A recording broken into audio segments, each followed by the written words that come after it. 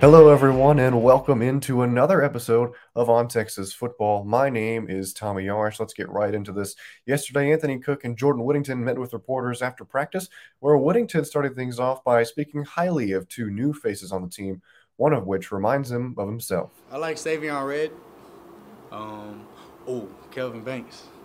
I like Kelvin Banks. He's a really good player. He's a leader, really vocal, really high football IQ, and man, just I don't know. All the young guys, they came in with the right mindset, so I'm excited to see them play. What do you like about Red? He's like a Debo Samuel. He's just super explosive, and I found a guy that's kind of like me in a way. Like gets the ball, runs it like a running back, bigger dude. So it's like having a twin out there. Without the ones like you, who work tirelessly to keep things running, everything would suddenly stop. Hospitals, factories, schools, and power plants, they all depend on you. No matter the weather, emergency, or time of day, you're the ones who get it done. At Grainger, we're here for you with professional-grade industrial supplies. Count on real-time product availability and fast delivery. Call, click Grainger.com, or just stop by. Grainger, for the ones who get it done. Banks from Summer Creek High School in the Houston area and Red out of Grand Prairie High School up in the Metroplex are two of the freshmen who have earned a lot of praise throughout the beginnings of fall camp early on from coaches and teammates alike. And Whittington talked specifically about Banks showing his leadership skills and communicating well with teammates despite being one of the younger guys on the team. Now, on the defensive side of the ball, Anthony Cook touched on how the defense was working on tighter coverage this camp specifically and spoke to how important communication was in order to ensure success with that new change. Yeah, a lot. I think that's the biggest thing. Like if you don't communicate pre-snap or post-snap, then you can have a lot of busts, and we don't never want that. It seems like the change in secondary so far is working pretty well, as Cook spoke about the amount of interceptions the defense has been able to grab and spoke highly of a fellow veteran who has been impressive since the spring. That's hard to say. I'll probably say as a whole, maybe like 8 picks, 8, 9, something Anyone like that. grabbing more than another? Deshaun Jameson, he's been grabbing a lot of picks, but he's been doing that since the spring.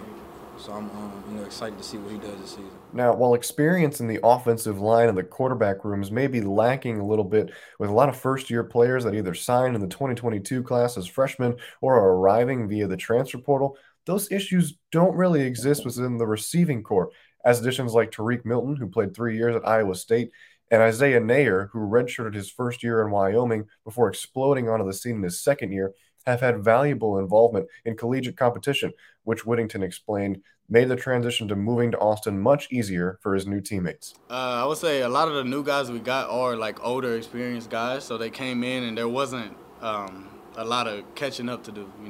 They know football, they're experienced in college football, and when they got here, they kind of hit the ground running. There was, you got to learn the plays, which they did now, because every time you come to a new team, it's a new system. But once they did that, they like I said, they hit it running, and they're very explosive, all of them. Every new guy we got. Seeking the truth never gets old. Introducing June's Journey, the free-to-play mobile game that will immerse you in a thrilling murder mystery.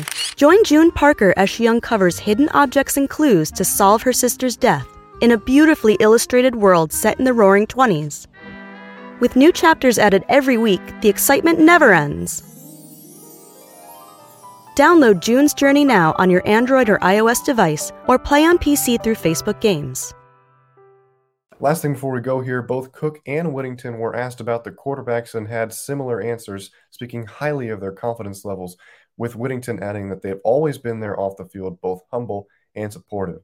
Now, as I mentioned earlier in the week, Tuesday's practice was the first one in pads no one tackled and brought to the ground today, but Cook emphasized an increase in energy and a lot of physicality, something that Steve Sarkisian also noted in his press conference on Monday. They'll get a day off today and head back to work Thursday in preparation for scrimmage number 1 on Saturday, and that's going to do it for this episode of On Texas Football. Be on the lookout later today for the state of the program with Bobby Burton and Eric Nahlin, and then tonight at 6, it's the highly anticipated commitment of 4-star running back Cedric Baxter out of Edgewater High School in Orlando, Florida.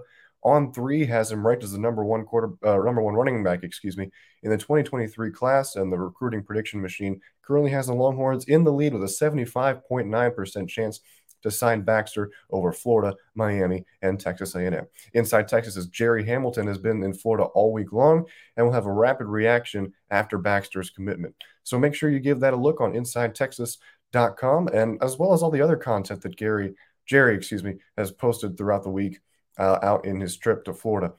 Lastly, if you haven't already, go ahead and get an Inside Texas subscription over at InsideTexas.com, as well as like the video and subscribe for more updates. Thank you as always for joining us. My name is Tommy Yarsh, and we'll see you next time.